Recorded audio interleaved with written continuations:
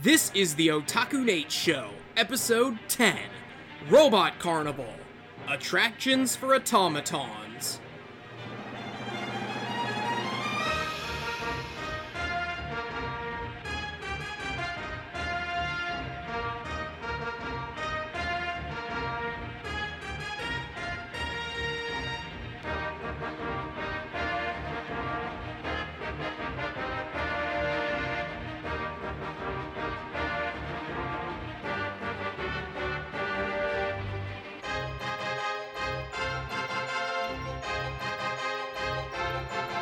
What is up, anime fans? Otaku Nate here with another installment of the Otaku Nate Show, the anime podcast where we talk about anime that we want to talk about.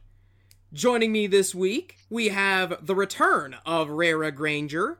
Yo, what up, it me? And this week, we are going to be talking about Robot Carnival, the film from 1987. But this week, we're gonna do something a little different, as hinted at in the preview from last episode.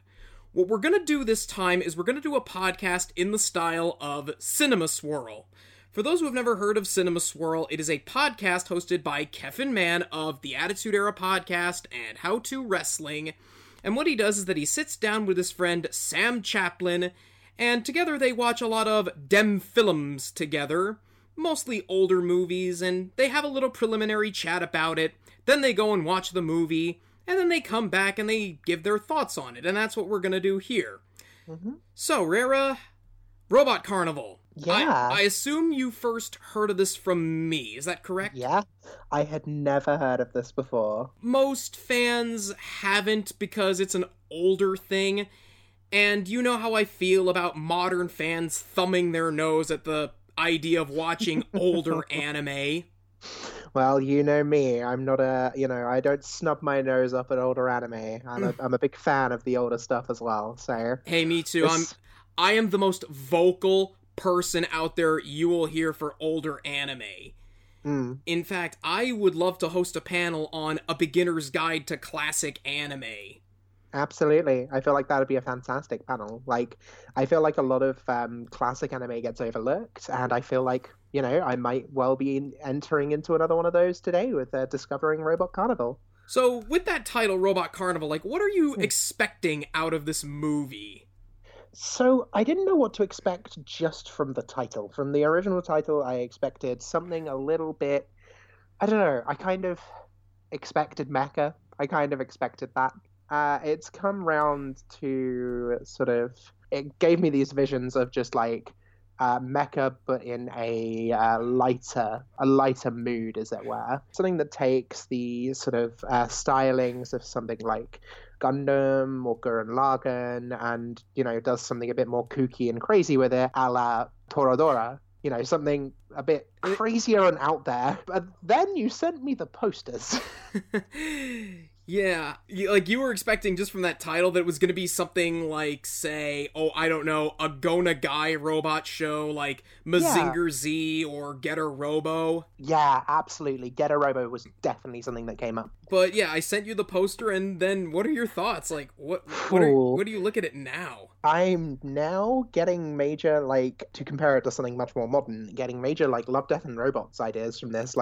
Again, in a much lighter framing, a much more cheerful style. Here are several short stories done by different people on the central theme of robots. And, I could talk for days on end about robots. They're an important part of my damn life. Well, if you guys don't know Rara, she herself is a roboteer and has quite a bit of experience in the field of robot combat. So you think there's maybe going to be a robot fight or two in this? Oh, absolutely. I'm getting some of the vibes from the smaller, almost lockets that we're seeing sort of on the outside of the frame here. Each one looks very different. Although I can't help but feel third down on the left is giving me really big Fist of the North Star vibes. I'm sure we'll find out. He looks more like Judao Ashita from Double Zeta Gundam, like a older version of Judao Ashita. Yeah, no, I can get that. And bottom right's giving me sort of discount JoJo vibes.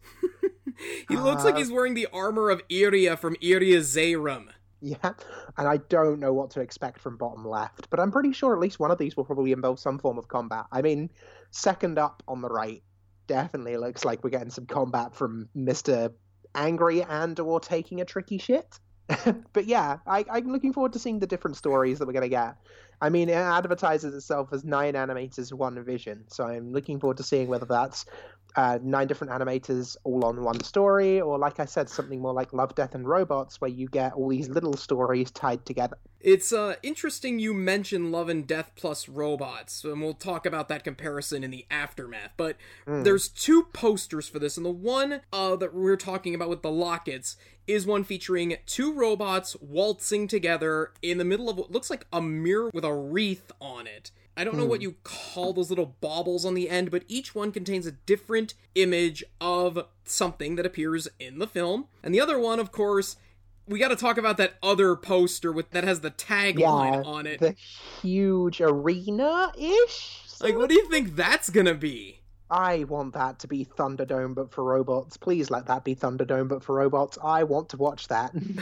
Hey, we already have that. It's called Robot Fighting League, and it was kind of crap. Well, maybe BattleBots is kind of like Thunderdome, but for robots. BattleBots is too high class to be Thunderdome. We need a Thunderdome robot combat show. That's what we need. Well, there's always Clashbots. That doesn't count. That does not count. But yeah, KFC so like, bots. From this one, I'm getting sort of. Although I am concerned that there appears to be an Imperial Space Marine from the 40K universe lodged in there with all the other stuff at the front. So no idea what he's doing there other than fighting for the Emperor. It's like a bunch of destroyed robots or something. You think that's like the scrap heap? Maybe that. I mean, we're getting this sort of buildy vibe from like, yeah, maybe it's sort of like a scrapyard or a cycle yard. But again, it's a really cool framed art piece. Like that's something I'd want on my wall. I mean, if I like the show, I might go and see if there's a damn wall scroll for this poster because it's so pretty. Oh, both posters are phenomenal. I love both. If Otaku Joe's sold them, I'd buy them in a heartbeat. But yeah, so I'm not actually quite sure what to expect. Like I said, Love, Death, and Robots vibes, but also really cheerful vibes from it. I'm not quite sure if we'll see much combat. I mean, the second poster definitely alludes to that more than the first one, but maybe we're just going to get 9 different little mini stories, which I'd be fine with. I like the idea. You think the overall tone's going to be cheerful or something? I'm getting that vibe from the first poster, and I mean, I'm not getting a massively, like, depressing vibe from the second one, so sure, I'll put my money on that. Alrighty, does the art style look familiar to you? Because there's a few familiar, there's definitely a few familiar hints. I'm not quite sure. Unfortunately, we're recording this quite late UK time, and also after a very long day of work for myself, so my brain is not entirely functioning, but I definitely recognize some of these art styles. I'm really curious to see if they're from anything that I've watched before. Unfortunately, the poster's a bit too low quality for me to pick out the names that appear to be underneath each locket, but I can't find a higher quality image, and the one that is high quality kind of spoils the behind-the-scenes stuff. Ah, fair. Okay, but in which case, yeah, we can just sort of play it off as like, oh, it'll be a surprise to you, and we'll work it out at the end. So, do you have any other thoughts going into the movie on what you can expect, or what you hope to see? I've got some pretty high expectations of this. This seems like the sort of thing that I would actively seek out and look for myself, which is quite nice. All right. So, with all of that out of the way, we've gotten our preliminary thoughts on what we're going to expect going in. And so, we are going to take a quick break. We are going to go and do a cinema watch the movie. And then we'll come back with our thoughts afterward. So, grab a Dr. Pepper and sit in your comfy chair, because we're about to punch our ticket to the Robot Carnival.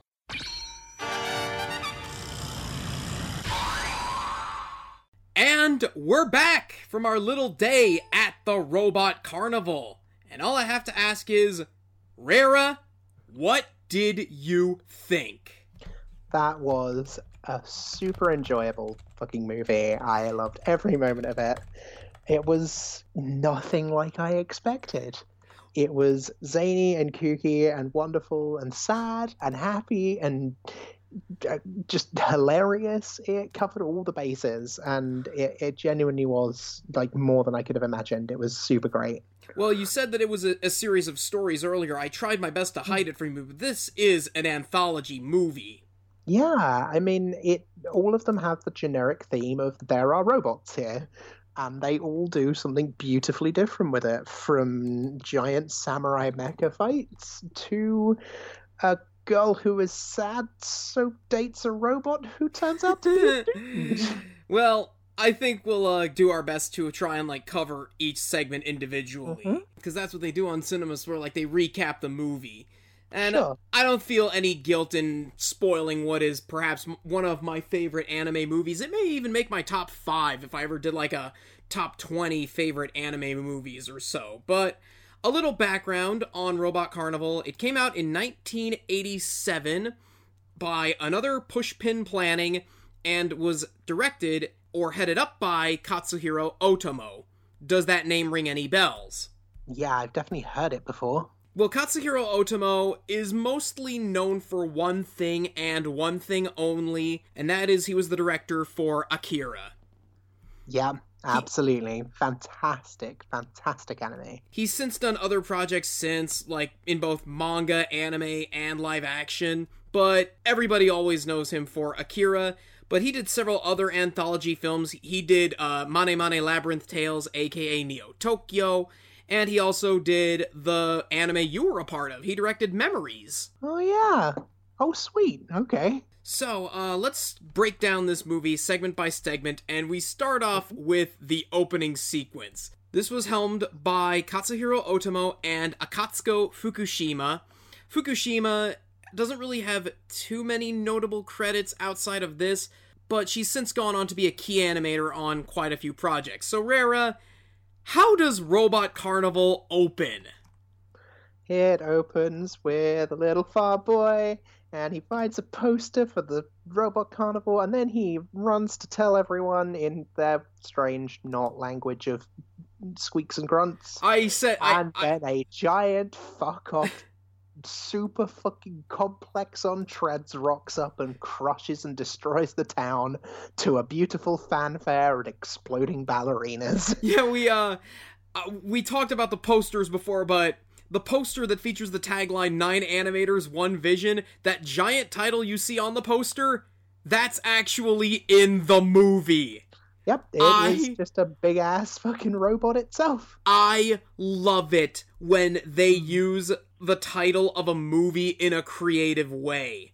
I think this has to be the single most creative use of a film's title ever. That's really super. It was really original. I loved the fact that, like, it felt like an extended opening credits, and then you realize, oh, no, this is its own little segment. And what I love about it is how they build the dread of the Robot Carnival. Like, you don't know what it is. It just appears as this big shadow, and when you slowly see it come out, you're like, oh, there's the movie. Well, the thing is, as well, my reactions were, oh, that's really neat. That's super cool. Oh, it's fucking killing everyone. Yeah, and as Rayra said, the title just goes on treads. It just rolls over the entire village and starts killing people with all these missiles and, like, exploding ballerina robots. It's, not the carnival that you want to turn up to your, your local town square, your local green. Don't hire the robot carnival. You will die. Well, I wouldn't go to my local fun fair anyway. That's why you always go to your county fair. It's a lot nicer. Yeah, so, I mean, that segment was really cool. I really, like I said, it felt like an extended opening credits, but with its own sort of vibe to it. And again, I just loved the fact that you had this unique way of introducing viewers to the opening credits and the opening title.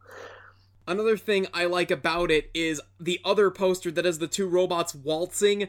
Both of those robots on the poster show up in the movie. Like, one of them is effectively the conductor for the Robot Carnival band, whose horns spit out fireworks that blow up the villages. I want a trumpet gun. I said to Nate when we were watching that I want a trumpet gun, and I stand by it. My comment on this, just seeing this village of what looks like Middle Eastern people being destroyed. This is John Bolton's wet dream. Yeah, this is just America. This is just American America. American foreign policy, more like. Yes. Hey, don't be mad at those villagers. We're bringing them some democracy.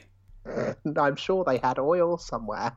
But yeah, so that's the Robot Carnival section, or at least the first Robot Carnival section. And all those poor villagers can do is stare on in dismay, and they're just so shocked. And I love the fact that they actually managed to animate that quite well. They managed to animate it and show it as just genuine. Yeah, those people look decimated. They look like their village has just been run over by a terrifying Baneblade on steroids. I don't normally like things that are mean-spirited, but I think this one managed to strike the right balance and not become, say, Elfin Lied or Tokyo Ghoul. Somehow came off more comedy despite the fact that everything that was happening was horrific. I'm pretty sure that was Otomo's intention, but I think we've said all we can say about that opener, so now we move on to the second segment, and that is Franken's Gear. This was directed by Koji Morimoto.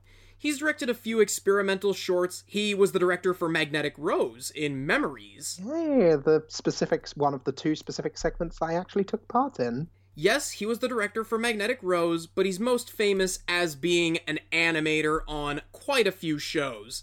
The place that most people will know Koji Morimoto from is from the Sakuga community, the community that embraces really dynamic and fluid animation in anime. There's a lot of famous, quote, Sakuga sequences that he was the animator for, which is where most people would recognize his work. But, Rara, what is Franken's Gear about? It's just a retelling of the Frankenstein story, very, very shortly, about a crazy old man who just wanted a robot to do his laundry, and then that robot eventually comes to life. Not for the best.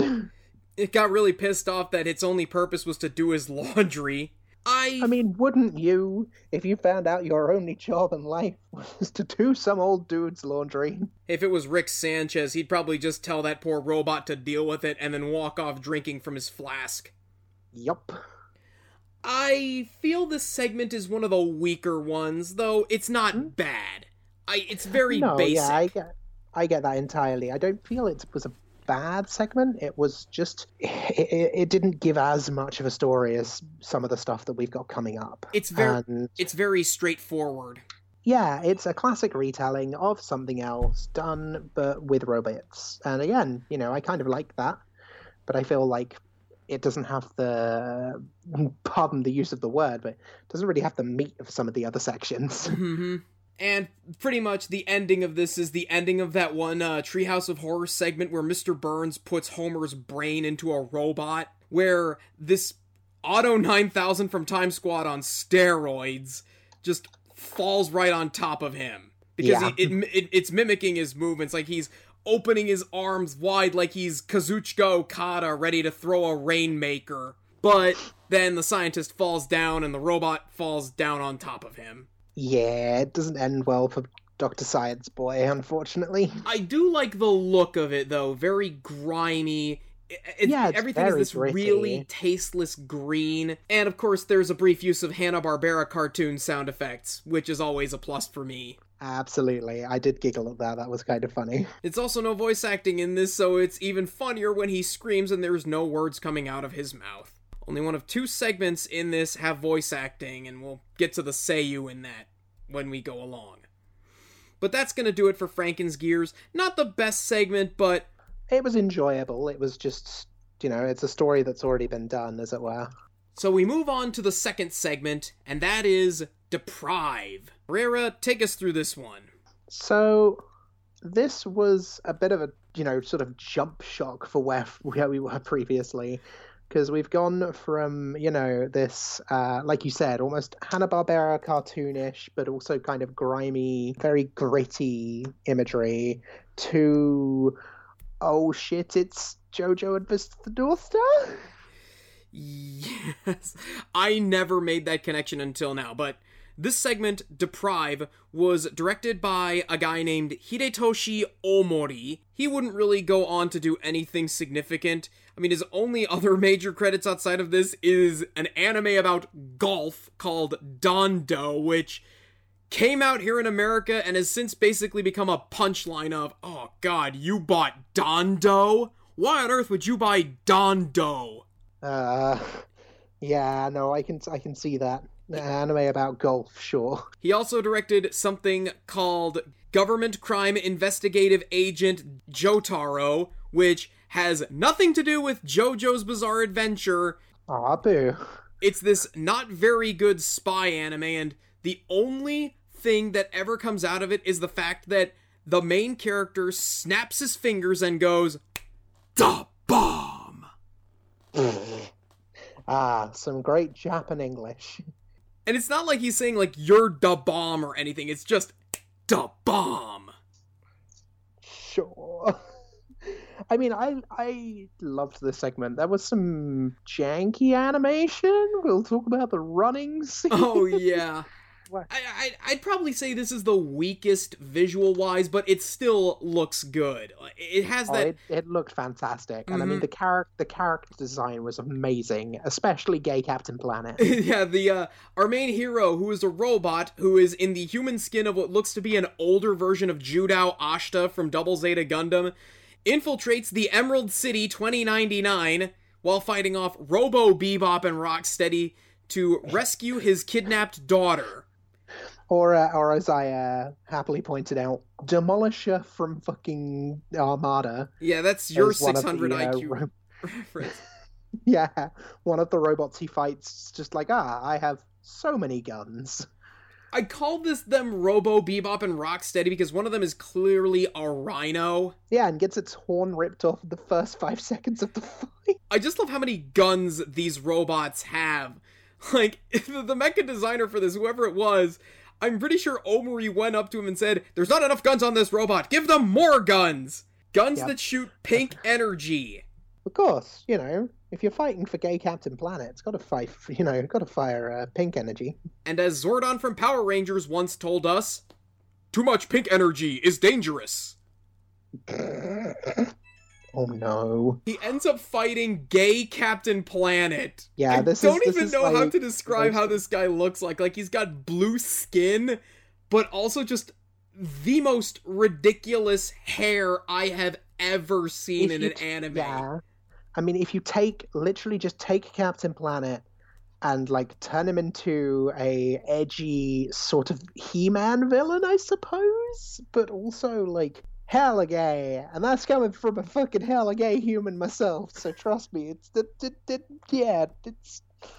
it's wonderful. It's so well done, and where there's no context because they're having to give these to you at such high speeds.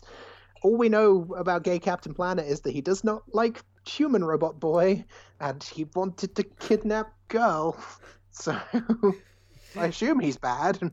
Yeah. He also has a laser eye beam, too. Yeah, of course, because, what else can you give to your wonderful OC? Wonder if he can use that to suck out his Hamon energy. Oh, for fuck's sake. Oh, blimey. Hey, guess who just boarded the JoJo's train? I mean, it's a good train to be on, trust me. One might even say that it's the last train home. Oh! He ends up defeating Gay Captain Planet and saving the girl, running out of the fortress, and you pointed out the ridiculous running animation. It's just one shot, but...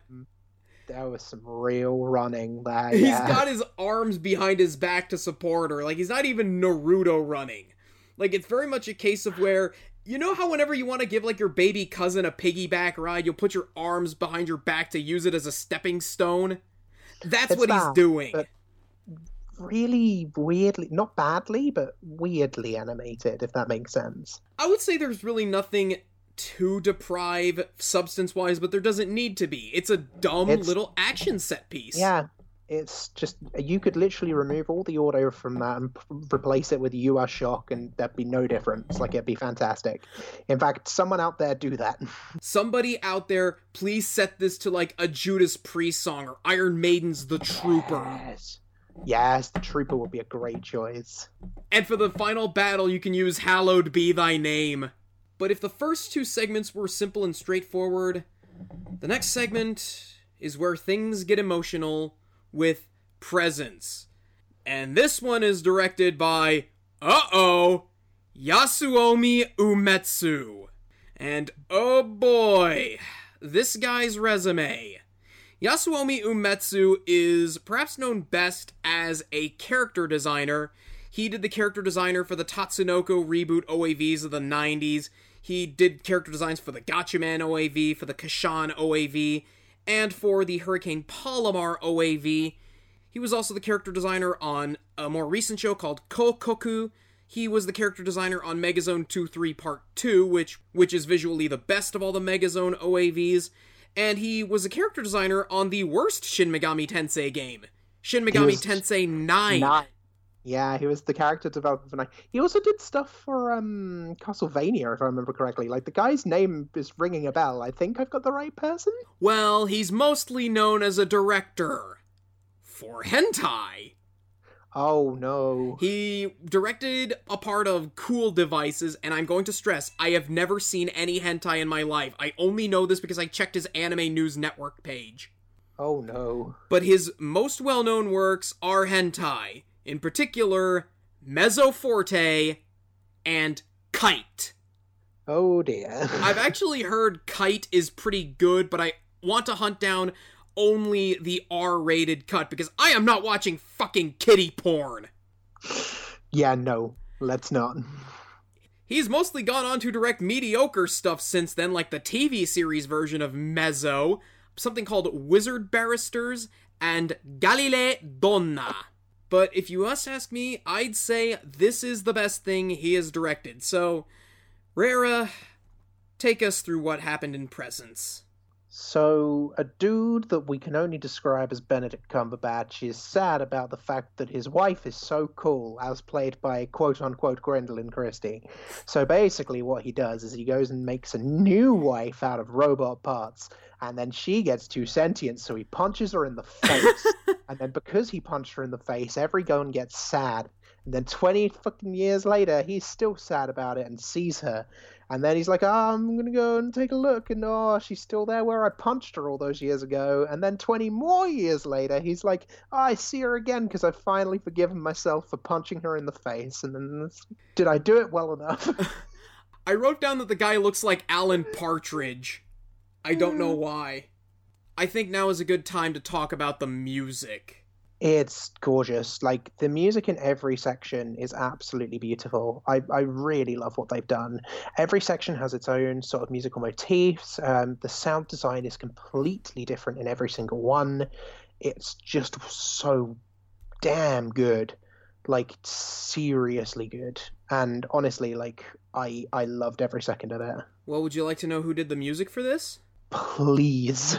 Mr. Studio Ghibli himself, Joe Hisaishi. No fucking way! Yep, the composer That for makes practically so much sense. every Studio Ghibli movie was the composer for this film. And you wouldn't know it because of how heavy on synthesizers this is. But it makes so much sense now I think about it, though. He was actually playing at, I believe, the Met in New York 2 years ago, and I was so upset because I didn't want to splurge on tickets. I could have gone to see him. I guarantee you, though, if I went, I'd be the only person in the crowd that night who was wearing a tuxedo. Oh, nice. Yeah, unfortunately, though, he'd probably only be playing Ghibli movie stuff and not anything from Robot Carnival, which is sad because I'd love to hear the music for Presents live. Absolutely. Played on an actual piano. The music for that would have been beautiful. Mm-hmm. I was worried how you'd feel about this segment because it didn't seem so hot with you. Yeah, so there was a lot of vibes I got from it that were a bit difficult. Like, the whole, I've experienced abusive relationships before, and there were some real nasty feels to some of what was going on. But at the same time, like, the actual storyline for the whole thing and, like, the redemption almost that both characters get and the kind of beauty to the end of it as well. Like, the fact that, that symbolism to the end, the toy that he has is of her, And, he finally forgives himself, as I like to see it at the end, for what he's done. And that has stayed with him for so long. And again, and Nate will back me up here, I called the fact that when he went back to the workshop, she'd still just be there, crumpled in the corner. And it's almost heartbreaking. Like, it's so beautifully done, and it's very human. So it wasn't that it didn't sit well with me. It struck a few chords that were sort of really, really powerful, and I loved it to bits. I always interpreted this segment as a man who is unsatisfied with his marriage because he mentions early on that he has a very successful wife who's like the head of a company. Meanwhile, here he is working some blue-collar job as a toy maker or something, while his wife sits on the board of like some French Fortune 500 company. So he sees no satisfaction in their relationship. So in order to fill that void, he goes to this old shack somewhere in the woods and builds himself a human doll that he's programmed to display emotion. It's basically there to fill in the hole in his relationship. Somebody that truly understands him, somebody who can be loyal to him. Would you say that that's some form of toxic masculinity? You could definitely interpret it as that, but at the same time, you could also interpret it. I like to be able to see things from two different ways at all times. I really like to be able to see sort of the duality of any situation. And I feel like, yeah, you could definitely see that as toxic masculinity. You could see it as, my wife doesn't have time to me, so I'll find someone else because I need woman, because I'm man. Well, he's technically not cheating on her. No, but at the same time, he says about, he never had a mother figure in his life, and, he has this sort of desire for a feminine voice in his life, and he doesn't make her specifically to love. That's not what he designed her for. Mm-hmm. When she starts showing affection for him, he actively rejects it at first. And it's again, kind of powerful. It's that sort of feeling of, he's created this for a purpose that perhaps he doesn't even really understand himself. And, when it starts showing independence and showing, its own thoughts, it's difficult for him because he's not used to so much emotion. Equally, you could, as you said, see it as him, needing to be in control. He's not in control in his relationship. He's not the dominant person, and maybe he, needs to force that. But it's, no matter how you look at it, it's beautifully deep and beautifully dark. And again, like I said, it struck some real chords with me. I really, really love this segment. It's my single favorite segment of the bunch, and to finish up my interpretation, he ends up hating the thing he creates because you talked about how this was effectively meant to fill a hole in his life. Like, it wasn't meant to be a substitute for his wife. It's just somebody that he can talk to, somebody that understands him. But once it starts showing sentience, it ultimately develops a conscience, asking what its purpose is, what its existence is, when it embraces him, and he just has this utter shock on his face of what his creation has done. And what he does, like that slap in the face when he throws her against the mirror. Yeah, it was painful. He's not doing it out of anger, out of fear, because I feel I'm now interpreting that as, even though he may not get any satisfaction out of his relationship, he ultimately wants to stay loyal to his wife. Yeah, I can definitely see that as well. And then later on, he has a vision.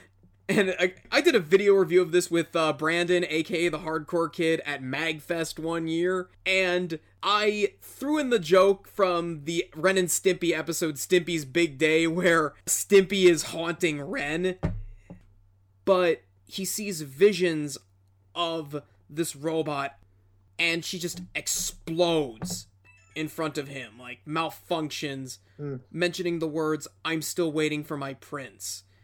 And I never got the final part until you talked about it with me. The last act is him going back to the shed and just ultimately seeking redemption.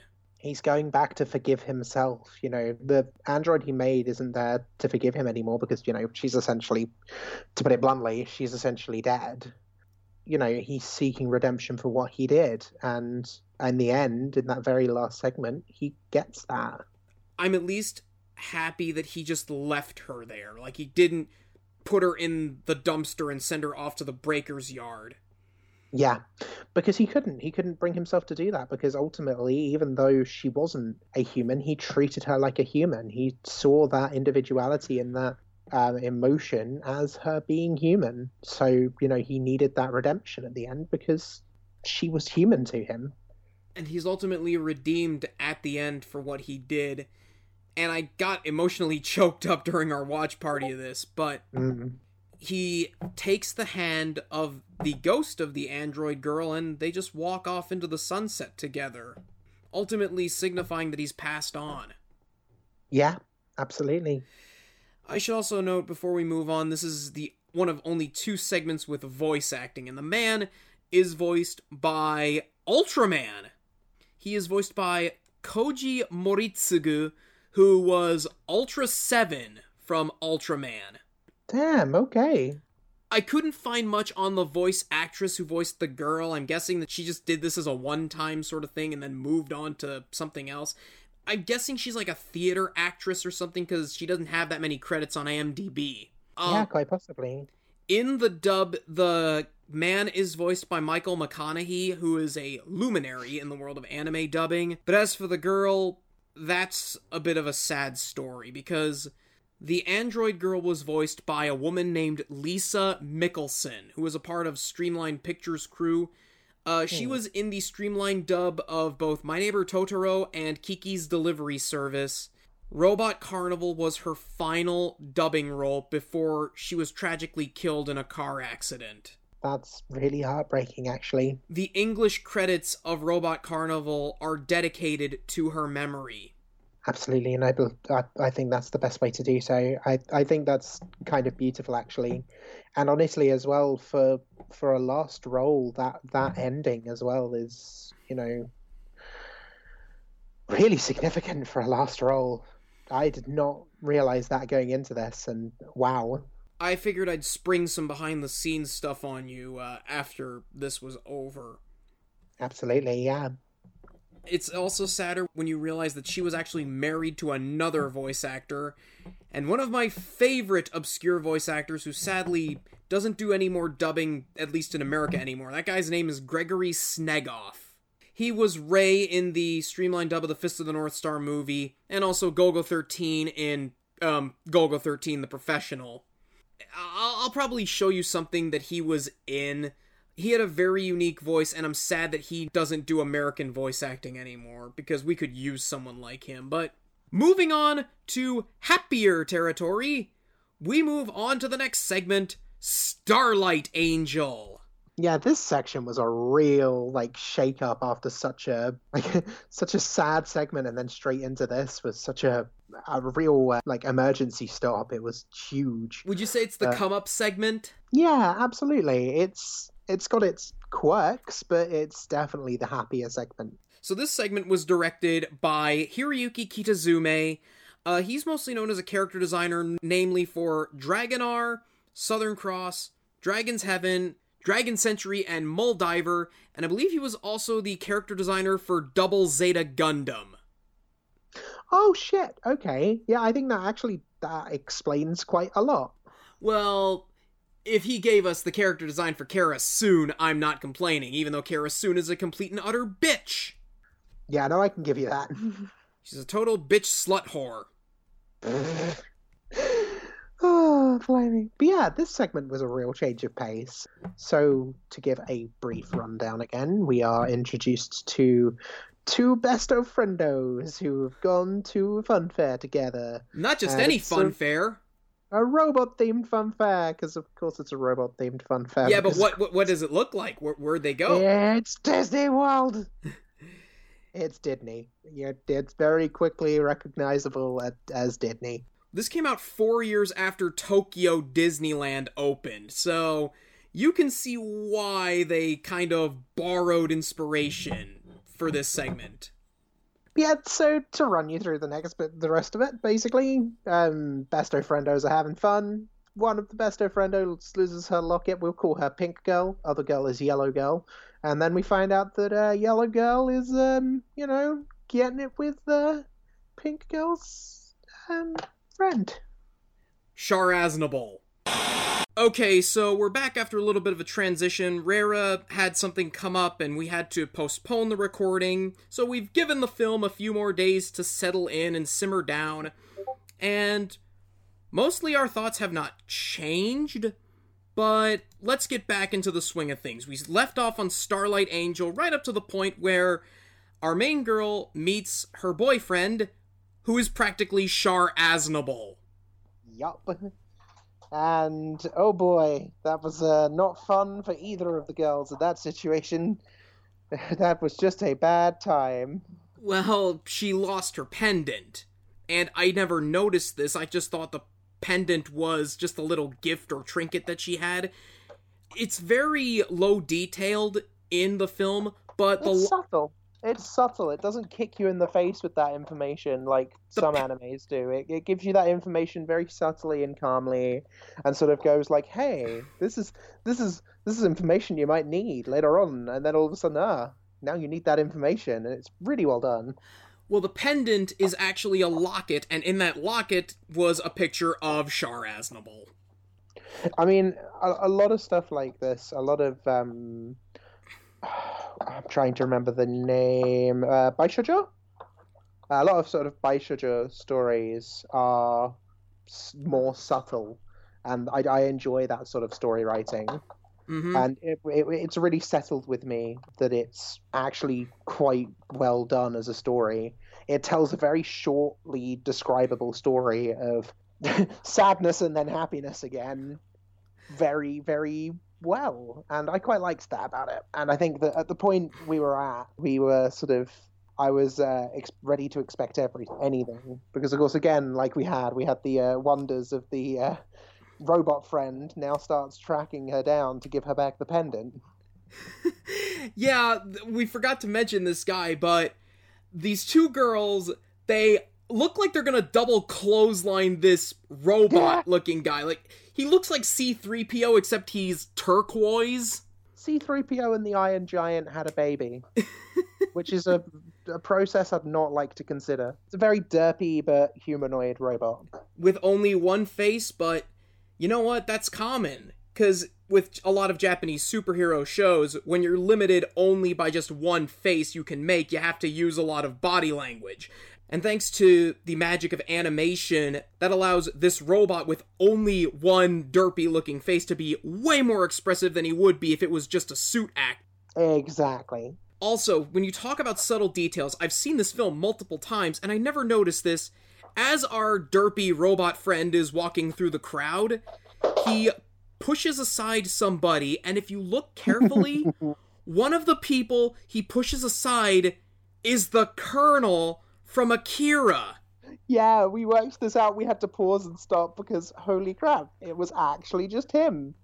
And again, I mean, that's really nicely cameoed. This was a year or like several months before Akira came out. No way, this was before Akira. Okay. Let me double check. That's new information. This thing came out a year before Akira did. So this dude is not originally from Akira. He's not the Colonel from Akira. The Colonel from Akira is the dude from Robot Carnival. Well, just remember, the manga came out well before the film did. Sure, that's fine. No, I want to believe that. Let me believe this, Nate. Let me have this one thing. That's like saying Sonic made his debut in Sega's, like, virtual racing before he actually debuted in Sonic the Hedgehog. Sure, fine. But she eventually wanders into this one attraction where she is forcibly picked up by a pair of robot hands, sent flying in this gondola-like thing, and she meets our derpy robot friend. At last, they finally meet. And honestly, it's just a very nicely animated segment, and she has a little flight of fancy with the robot man, and the robot man tries giving back her pendant, and she rejects him. Yeah, because the pendant does her sad. Not that he would have known that. Also, while this is going on, her other friend bright slaps Sharaznable. Yup. I love that. It's so well choreographed. It's beautifully animated. Not much to my surprise that it's beautifully animated, but that slap is just iconic to this film. I think that's a beautiful moment. After this emotional beat happens, everything turns to black and white, and you made a very interesting comparison when we were watching this, Rara. What did you say? I said it really reminded me of the music video for Take On Me by a-ha. It's funny you say that, because in an interview about Robot Carnival, I believe it was Hiroyuki Kitazume, he said that music video was the inspiration for Starlight Angel. Brilliant. Okay, so that's actually a good call. I picked out their inspiration. I'm happy with that. But again, yeah, it's not clear. Like, I wouldn't say it's like, oh, it's obviously copied, but it's also a really nice little nod, and you can draw the comparisons quite easily. Like, I'd encourage anyone to go and watch Robot Carnival and see for yourself the fact that this is like, you'll pick up on it. You'll notice. There is no gratuitous rotoscoping in this segment. No. Luckily, there's not that, at least. Like, this part of Starlight Angel is more of an aesthetical comparison than, say, oh, it's a ripoff of the Take On Me video. But they do fight the main villain of this piece, which is this evil, giant robot-looking thing. You said it looked like an Ava unit? Yeah, it kind of looks like an angry Ava unit. Or a very aggressive Gundam. In my review I did with Brandon, I said it looked like a cross between Mazinkaiser and the Armored Titan. Yeah, which I also gave you, like, total props for saying as well. I think you picked out some good choices there, but I'm sticking with Angry Eva. I think it looks like an Eva 01 that's woken up on the bad side of the bed today. The head kind of does make it feel like an Ava unit, though I think it looks more like Ava Unit 2. Yeah, sure, I can see it looking more like 2. No, let's not get into a full Eva discussion here. Yeah, let's save that for another debate, but we're not going to cover Evangelion on this podcast anytime soon because everybody does it. Yeah, no, this is the podcast for obscure animes and cool and weird ones. But they defeat the Armored Titan. During this fight, the robot boy gets his helmet knocked off, only to reveal... it's a dude! Or more specifically, somebody that looks like Amuro Ray. Never forget, we have a Gundam character designer on this. I wonder if that... oh, was Amuro Ray before this or after this? It would have been after this, surely. This was 87, Gundam was 79. Oh, of course, yeah. Blimey, I forget how old Gundam is. It astounds me every time someone reminds me that thing came out in the 70s. It still holds up today. But anyway, yes, we find out that Amuro Ray was underneath the robot boy all along. And he uses his courage to help the girl defeat this evil Ava unit, which is... the power of friendship. Or rather, the power of throwing a spear of light into its eye. Yes, which I don't think would be enough to defeat a Titan like that, but hey, I'm not gonna argue it. Since the Titan is meant as a metaphor for her own despair and her own demons. I think that definitely comes to light. You can definitely see that. And so after the battle is over, she ultimately reunites with her friend and Amuro Ray, and they go off into the night at 11 p.m. I don't know if Tokyo Disneyland is open that late, but hey, who am I to judge? Meanwhile, somewhere out there, Shah Aznavour's plotting his revenge, but that's for another anime. He's probably gonna drop a meteor on future Tokyo Disneyland. That suddenly explains quite a lot, actually. Anyway, so yeah, that segment was really good. I really enjoyed it. I think it was a really nice change of pace from the segment beforehand. However, the change of pace, again, we switch gears so quickly in Robot Carnival, especially at this particular crux, because we suddenly change gears very quickly again for the next segment. Oh, which boy. Is your least favorite. I kind of liked Cloud. I kind of liked it. You dubbed it the piss break. Yeah. That brings us to Cloud, which was directed by Mao Lamdo, the nom de plume of a guy named Manabu Ohashi. When I first heard reviews of Robot Carnival, I had no idea who this guy was, but after Googling his name, and this was when I was doing research for the review, this guy has actually been an animator since 1963 on Astro Boy. Oh, damn. Okay. Okay, that explains the character design quite a lot. And he is also a children's book illustrator. As a matter of fact, this segment is an adaptation of one of his books. Oh, how wonderful. I'm not a fan of it. I liked it, but then again, I'm an artsy fartsy type. I enjoy sort of, the deep cuts.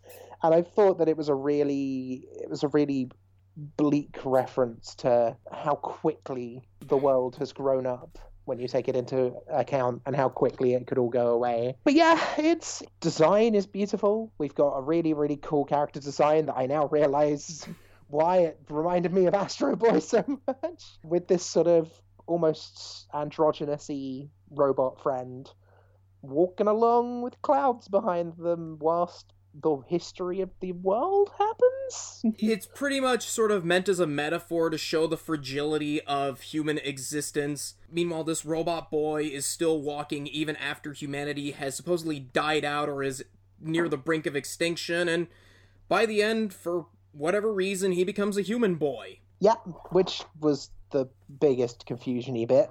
I mean, he didn't really undergo an arc. I guess he was chosen to help repopulate humanity, I guess? Sure, we'll go with that. That works, question mark. It is a very artsy segment, but it doesn't feel like it's got its head shoved up its ass. Yeah. Oh, absolutely. It's not pretentious in any way, but it's a very deep cut. There's not much more I can really say about it, though. I don't feel like I get much of an opinion on it. I feel that, again, the music design is beautiful, but as we discussed, the music is, by probably one of the best music directors in animation at the time. So I'm not surprised.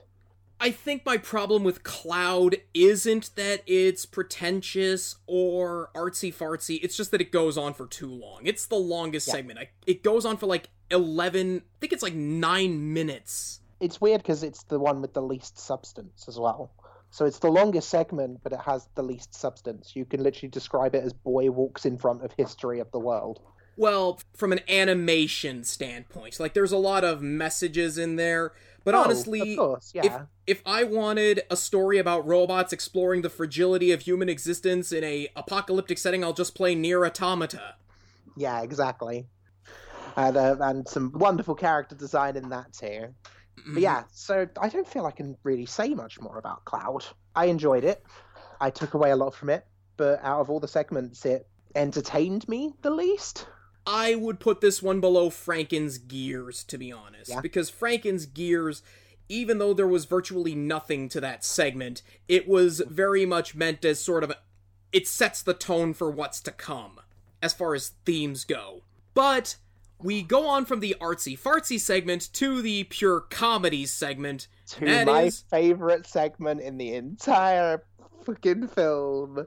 I loved this so much. Strange Tales of Meiji Machine Culture, The Westerners' Invasion, or as it was called when it first aired in the United States on the Sci-Fi Channel, A Tale of Two Robots. This segment was directed by Hiroyuki Kitakubo, who was quite a prominent director in the early 90s, and directed something in the early 2000s that still has its fans.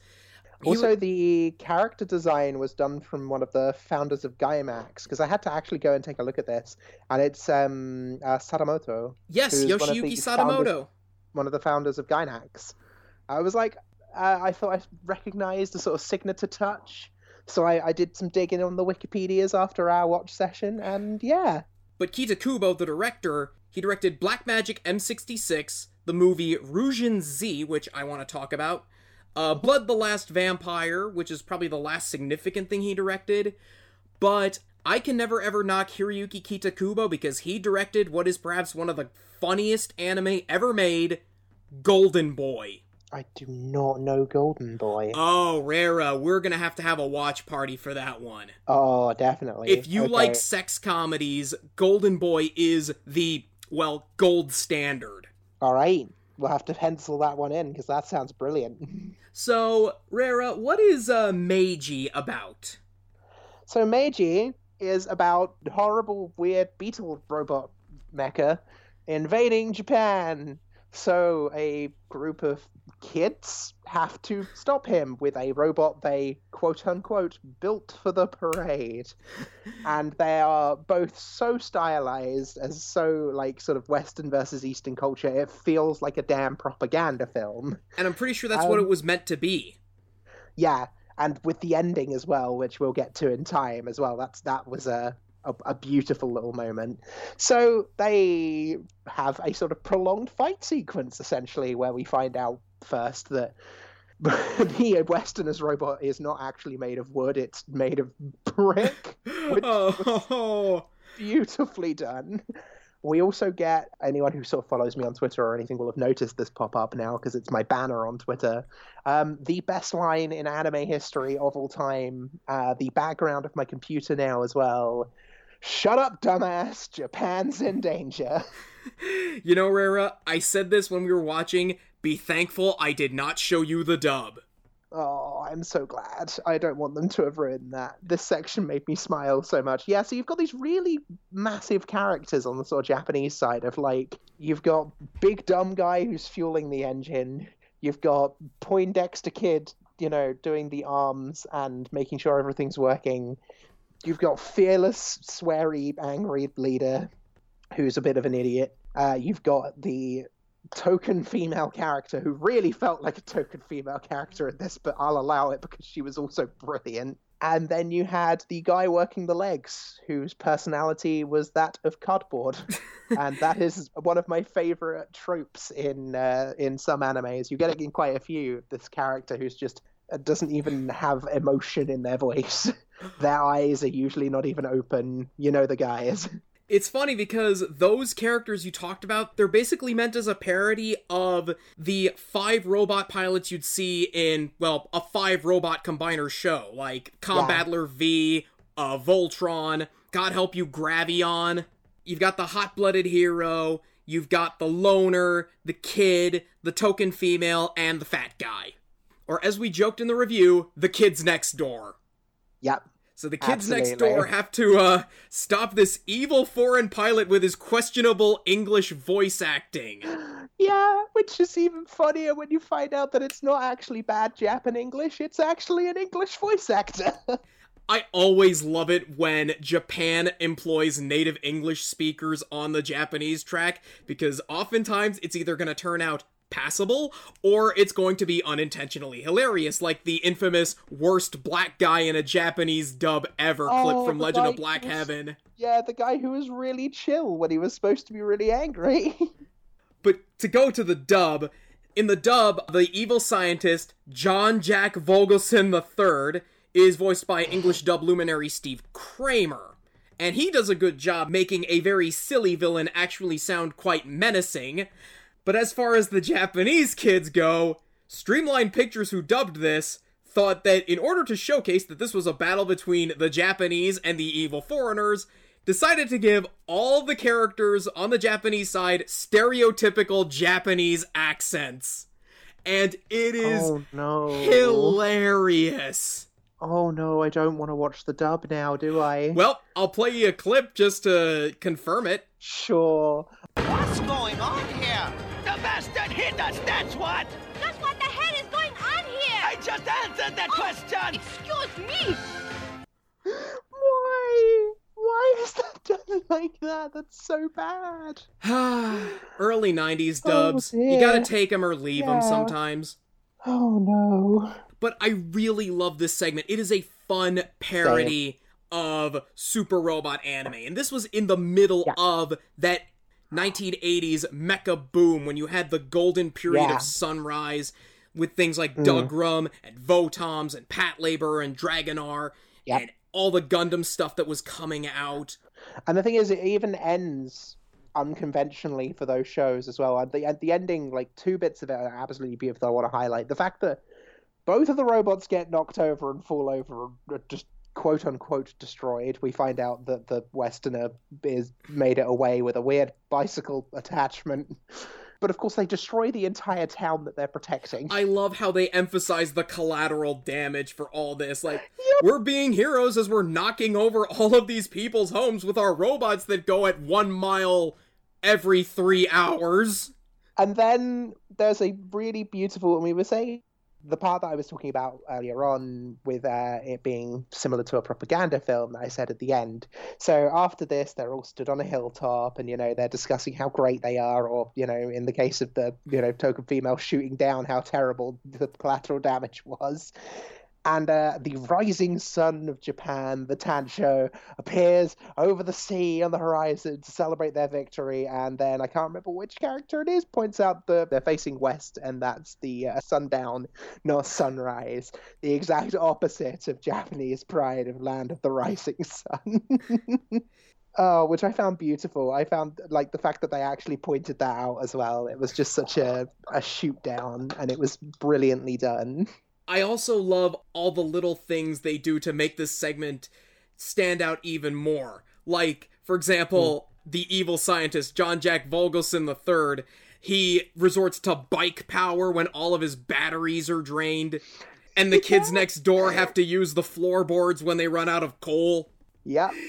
It's just so brilliant how they're able... And you said at the beginning of this segment, oh no, don't tell me there's gonna be robots in Meiji Japan. Yeah, I like my Japanese history, and the Meiji period is, a really, really interesting part of Japan. And I was like, oh, don't do mecha in Meiji. That's kind of silly. And then it became my favorite segment, and I love it to bits. You didn't know that you wanted it now, did you? Nope. And now it's something that I'm going to carry with me forever, because I fucking love the line of "Shut up, dumbass, Japan's in danger." Also, as far as the action in this goes, what little of it there is, this is gonna be my 600 IQ reference to those who don't know. Remember the walker battles from Season 3 of Robot Wars? It's kinda like that. Oh, they're moving towards each other, and at some point in the next century, they might collide. Also, one more thing to note before we move on to the penultimate segment. There is a lot of voice talent on the Japanese side. Yeah, absolutely. I was taking a look at this myself as well. Sankichi, our main hero, is voiced by Kei Tomayama, famous for being Susumu Kodai, aka Derek Wildstar, in Space Battleship Yamato. I will always know and love him for being Yang Wen Lee from Legend of the Galactic Heroes. Yayoi, the girl, is voiced by Chisa Yokoyama, most famous for being Sakura Shinguji from Sakura Wars, but you may also know her as Sasami in Tenchi Muyo and Biscuit Kruger in Hunter x Hunter. Fukusuke, the kid, is voiced by Katsue Miwa, the voice of Unico, and Perman #1 in several kids anime by Fujiko Fujio, and the original voice of Mokuba Kaiba in Yu-Gi-Oh! Season 0. No way, that's Mokuba's... The original Mokuba. I thought I recognized it. Oh, that's neat. Yeah, this is the original Mokuba, not the Duel Monsters Mokuba. No, I know the one you mean.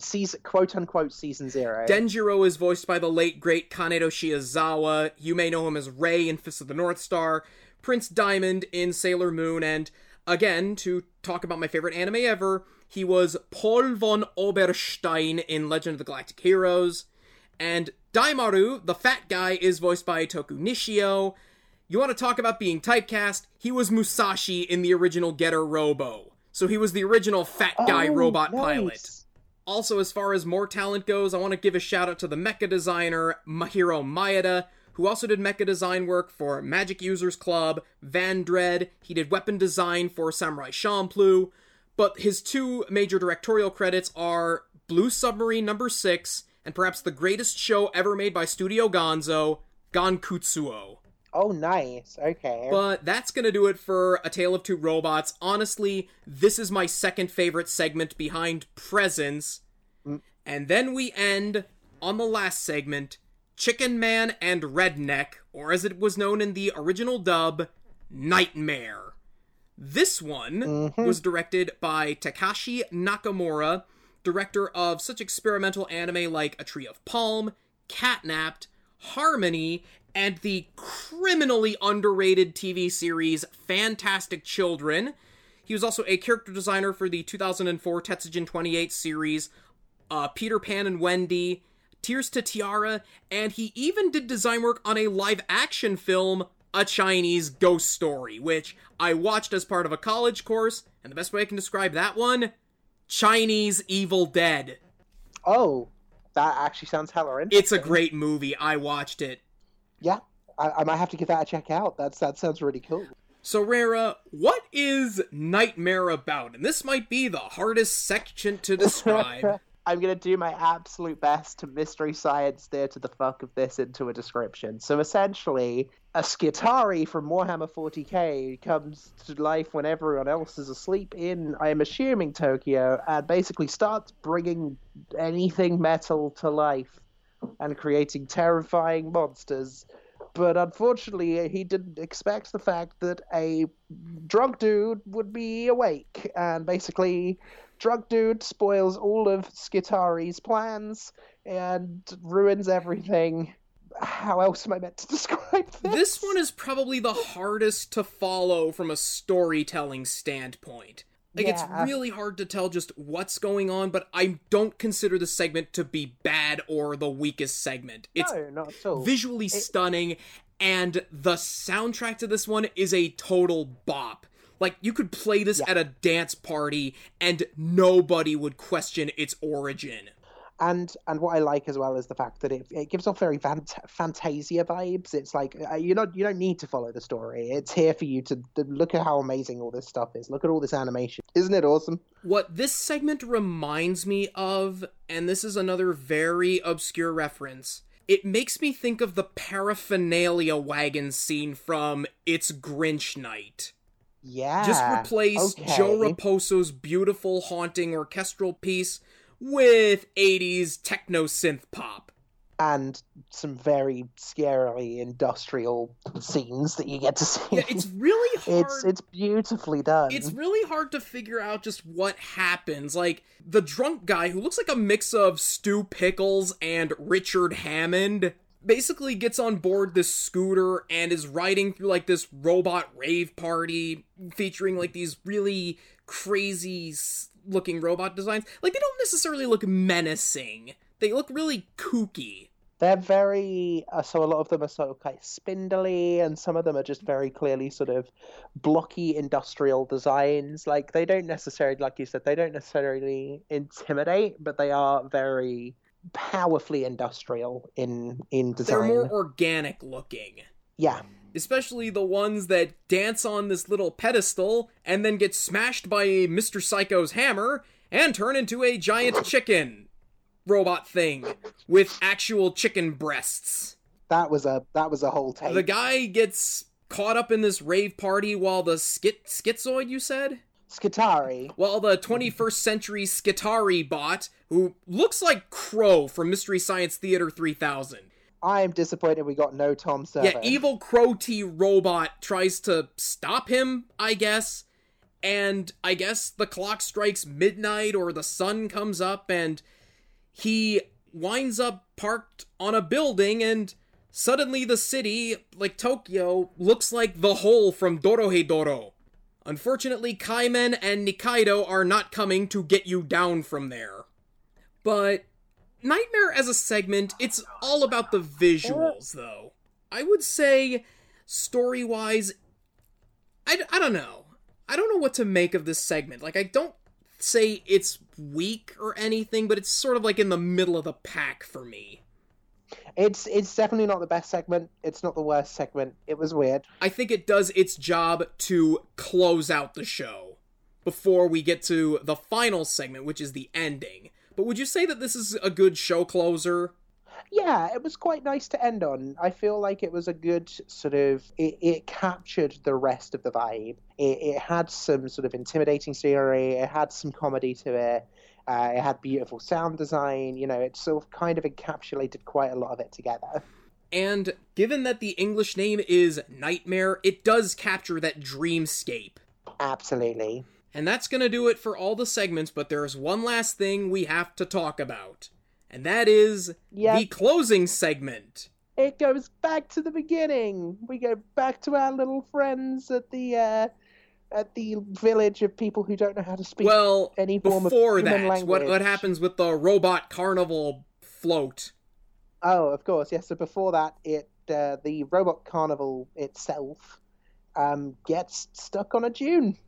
it does its best and then just gets stuck on a dune and starts to fall apart because it's very old at this point. It can level entire villages and kill millions of innocent civilians, but it can't get over a simple sand dune. Yep. Which means that if this thing ever comes to Long Beach Island, all it can do is just hide out on the beach, because it won't get over the dunes. Of course, yeah. So you're well protected, as it were. And after that, we get the ending credits, which are all still images, but it showcases that, the robot carnival, it didn't always destroy villages and kill people. It was meant to make people happy. Yeah, which is really sweet. The images are basically the robot carnival entertaining people in, Europe, but then apparently it got bought by the Pentagon and then was used for evil, apparently. Yeah, you see it get sort of transported by battleships across the water. Mm-hmm. Again, got bought by the Pentagon. Mm-hmm. But there's one last segment before we close out the movie. Yeah, the bit I mentioned, where we go back to our friendly villages, possibly 200, 300 years later. I would say it's 3 days later, considering that sandstorms can bury things within hours. Yeah, sure. I got the vibe that it was longer, but I could definitely see that it was shorter than there was sandstorms. But what happens in this little stinger? So, a traveling man goes and finds himself something from the robot carnival. He finds this orb and brings it home to his family. That was a bad move. Yes. So he opens it up, and it's it's a tiny little version of one of those ballerinas from Alia, remember? Mm-hmm. And it entertains the entire family and then blows up and kills them all. And we end on such dark and wonderful humor. I love seeing how people react to that stinger, because most of them either go, what the hell, or just laugh out loud. And I think you'll find I was in the laugh and what the hell. I think I covered both, because it was beautiful, but also what the fuck. And on that wonderfully beautiful, hilariously tragic note, ends Robot Carnival. So, Rara, you've got the floor now. Tell me your overall thoughts on this. I didn't know what to expect going into this, and from our pre-show, I was sort of excited to see what it would bring, but not quite sure of what we'd get from it. And I wasn't just pleasantly surprised; I was absolutely astounded at what we discovered. It was absolutely beautiful. It was something that both entertained, to the heart, but also, it was absolutely hilariously funny as well. And I absolutely adore this. And like I said, I don't say this lightly, but I feel it might have actually become my new favorite anime film. It isn't my absolute favorite, but it's definitely in my top 5. It's so good and so enjoyable. And I want to tell everyone about it because it's just so good. There is a panel that I've been to several times now called Anime's Appearances in Non-Anime. And the perception of anime as portrayed by the media, likely people who are only vaguely familiar with it, is one of two things.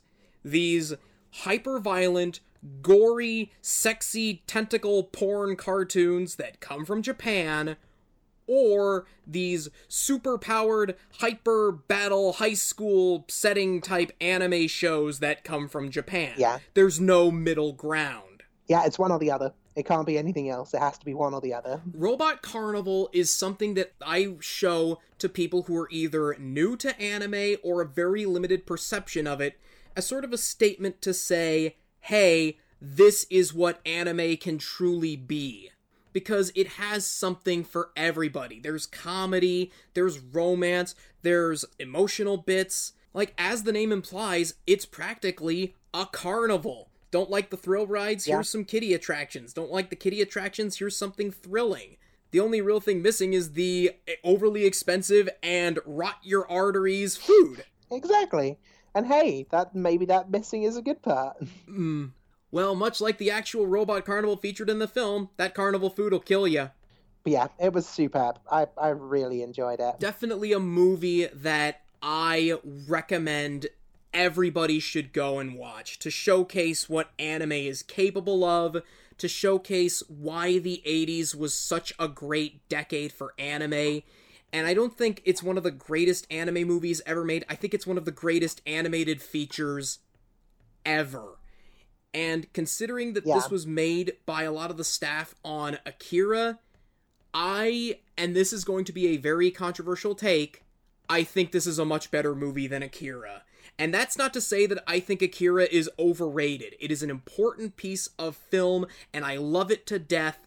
But in terms of structure, what it accomplishes, what it sets out to do, I think Robot Carnival is the better film, and it's more than just an adaptation of a pre-existing work that only gets partially through the material. Absolutely, and I feel it was really, really enjoyable. I feel like anyone can find a segment of Robot Carnival to enjoy. Again, this is something that I would show to people who aren't fans of anime, saying like, so, you think anime is just this? Well, here's Robot Carnival to show you the types of storytelling that anime is capable of. Yeah. I'd say that the most stereotypically anime of all the segments is Deprive, but even then, that's an enjoyable story in and of itself. Yeah. I feel that it gives off a really fantastic whole experience. You're given this array of different stories, different vibes, different emotions, and everything is represented. And I feel like people who are experienced to anime like myself, or, you know, people who have like a very specific sect of anime that they maybe like, will find something that they enjoy in this. And lastly, before we finish up, if you were to rank the segments from your favorite to least favorite, what would it be? Like, is difficult. So I think we would go Strange Tales of Meiji Machine Culture at the top, 100%. Very close seconds, Starlight Angel.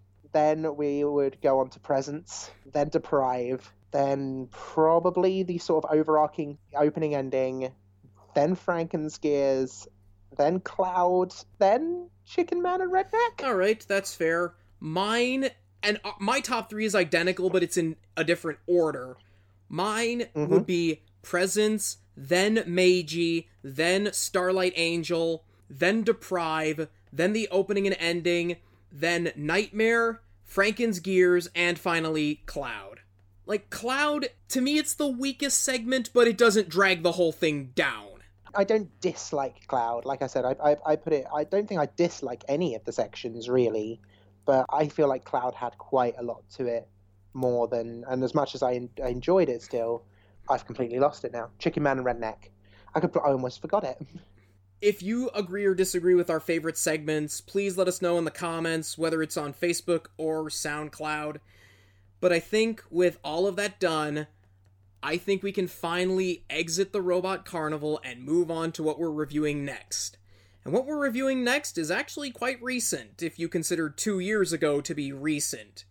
But next time on the Otaku Nate Show, we're going to be taking a look at the 2018 comedy series Hinamatsuri, a show that features psychic girls from the future, a bunch of homeless people, the Yakuza, and a deserted island. And if you think any of that doesn't make any sense, trust me, when we talk about this series, it'll all come together nicely in what I feel is one of the most criminally underrated shows of the 2010s. Awesome. Like, I looked forward to hearing more about it. Hopefully I'll convince you to watch it. We'll have to see. But yeah, sounds good. So until then, this is Otaku Nate. And I've been Rara. And we're signing off and saying, "Shut up, dumbass! Japan's in danger!"